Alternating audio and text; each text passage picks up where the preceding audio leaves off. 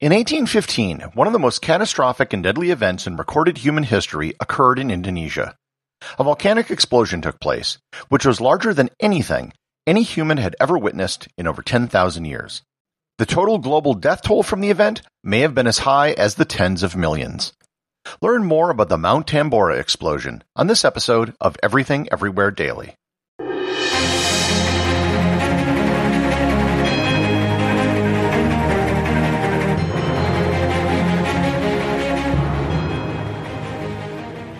This episode is sponsored by Heaven Hill Bottled and Bond Bourbon. I recently had the chance to try Heaven Hill Bottled and Bond, and I can attest to its exceptional aromas with hints of caramel and vanilla intertwining with its oakiness, which provide a well-rounded flavor profile. Taking a sip is akin to experiencing a piece of bourbon history firsthand. Heaven Hill Distillery may be America's most quintessential bourbon distillery. Established in 1935 after the end of Prohibition, the distillery was established by the Shapiro family and has remained a family-owned distillery to this day. In 1897, Congress passed the Bottled in Bond Act, which set forth strict rules for any bourbon labeled Bottled in Bond. Heaven Hill Bottled in Bond Bourbon goes beyond the stringent requirements of the law by aging its bourbon for 7 years, not 4. The end result is a gold medal-winning bourbon that truly stands out. Available nationally, look for a bottle at your local store. Heaven Hill Bottled in Bond. Heaven Hill reminds you, think wisely, drink wisely. This episode is sponsored by ButcherBox. Summer is right around the corner, and that means cookouts. No matter what your preferred food is for a cookout or a barbecue, ButcherBox can help you make it the best. If you want to serve up some hamburgers, ButcherBox has grass-fed ground beef to make the perfect smash burger. Want to cook up some steaks? Well, ButcherBox has that too, with some of the best cuts of steak such as New York strip, ribeye, and filet mignon. Do you like grilled chicken? Well, ButcherBox has some of the best pasture-raised chicken that you will find anywhere. And if you really want to wow people at your next cookout, you can try grilling some of their wild-caught salmon on a cedar plank. Sign up at butcherbox.com/daily and get a special deal. ButcherBox is offering my listeners a free-for-a-year offer plus an additional $20 off. You can choose salmon, chicken breasts, or steak tips free in every order for a year. Sign up today at butcherbox.com/daily and use code DAILY to choose your free-for-a-year offer, plus get $20 off your first order.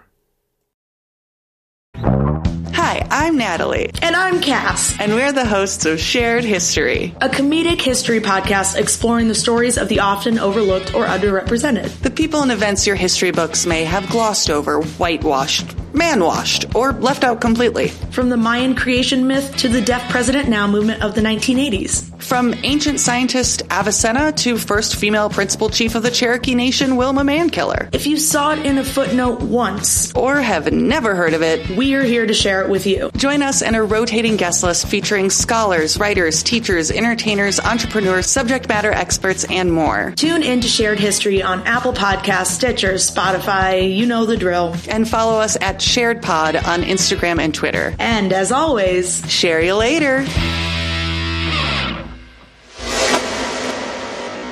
Mount Tambora is located 175 miles east of the island of Bali in Indonesia.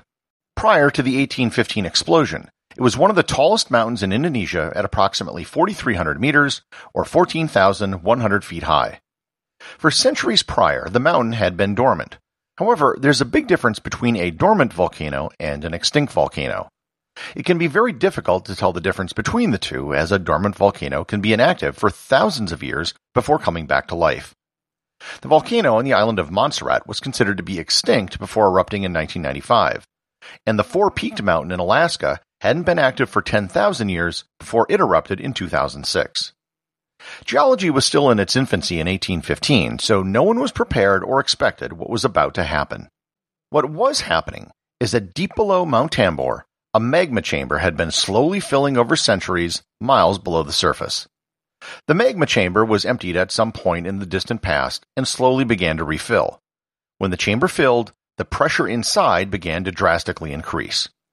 The first signs that the volcano was coming back to life occurred 3 years earlier in 1812. The volcano began to rumble and steam started to rise. Things remained at this low level of activity for about 3 years, until April 5, 1815. On April 5, a giant explosion took place. The explosion was heard almost 1,000 miles away on various islands around the Indonesian archipelago. Many people thought that it sounded like gunfire. This was just the start of what would be almost 2 weeks of continuous eruptions.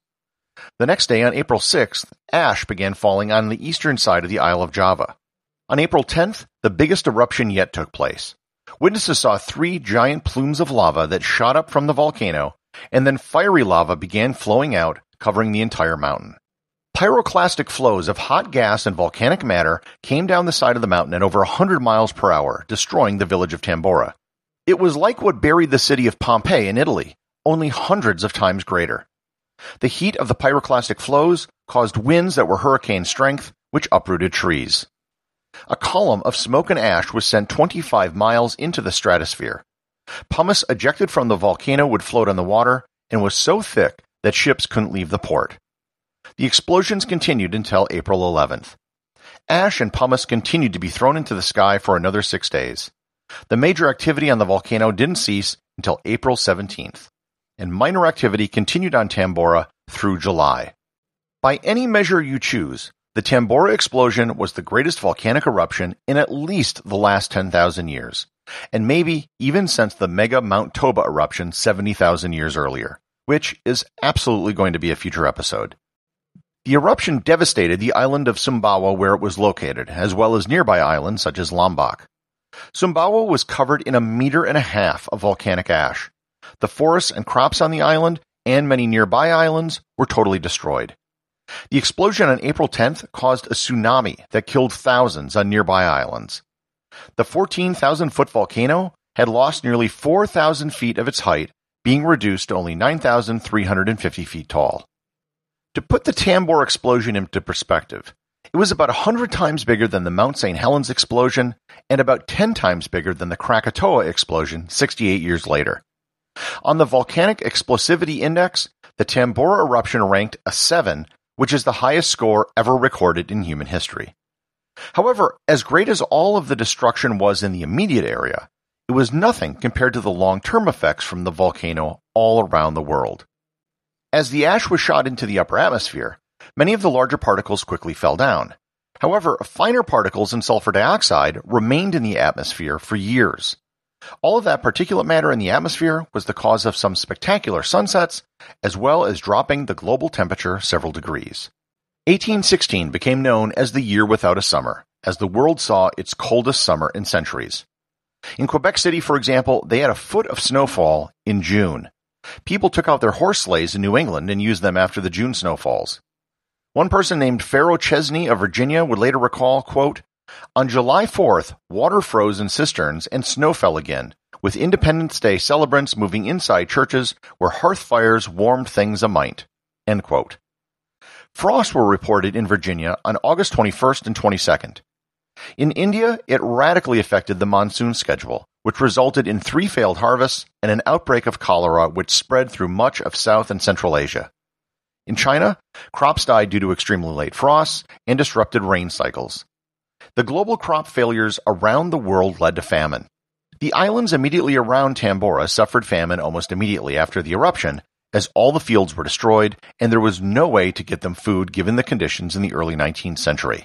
Their fresh water supplies were also contaminated by the volcano. In Europe, the crop failures led to riots. It was the worst famine of the 19th century and the last great famine to occur in Europe.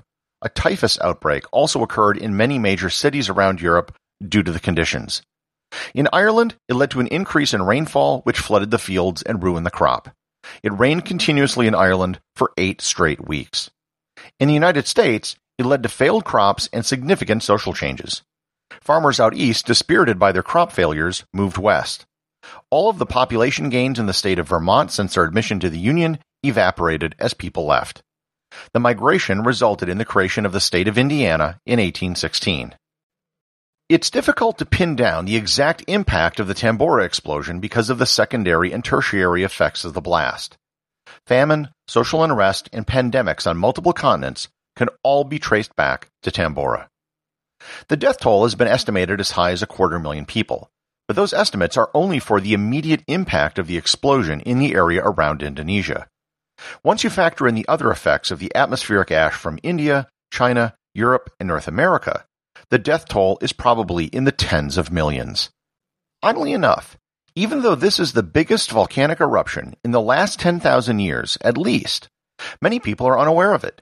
They are far more familiar with other smaller eruptions like Krakatoa or Pinatubo, mostly because those eruptions occurred in an area with electronic communication and photography. Tambora has been mostly forgotten, even though it was an order of magnitude larger than any other eruption in recent memory. The lesson of Tambora is that something can happen on an unknown island on the other side of the world that can have dramatic repercussions all over the Earth. The associate producer of Everything Everywhere Daily is Thor Thompson. If you'd like to support the show, please donate over at patreon.com. There is content only available to supporters, merchandise, and even opportunities for a show producer credit. If you know someone you think would enjoy the show, please share it with them. Also remember, if you leave a 5-star review, I'll read your review on the show.